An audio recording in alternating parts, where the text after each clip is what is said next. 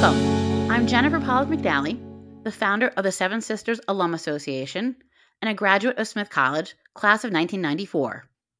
I'm so excited to share a preview of our soon-to-be-launched podcast, Conversations with Seven Sisters.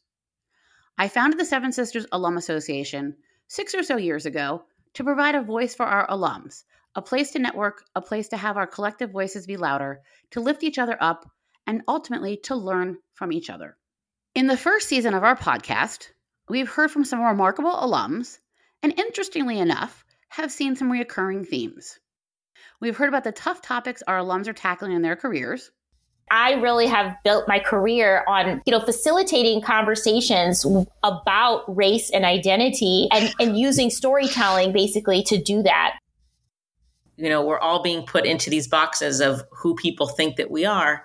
And we're so much more than that. And I wanted to use Gato as a metaphor for self-definition. And we've heard a theme of how an education at a historically women's college prepares you for your professional life.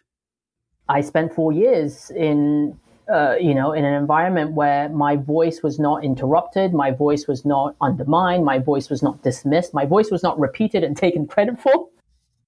The friendships we've made. Forging some of the best friendships that I've ever had and still have in many cases. The importance of making connections with alums, and even the really famous ones like Gloria Steinem. She actually turned into a mentor, and she's someone who, when I have sort of dilemmas or ethical questions about things, I will send her an email. We have, of course, heard about the love for their Seven Sisters College and the traditions we have all enjoyed.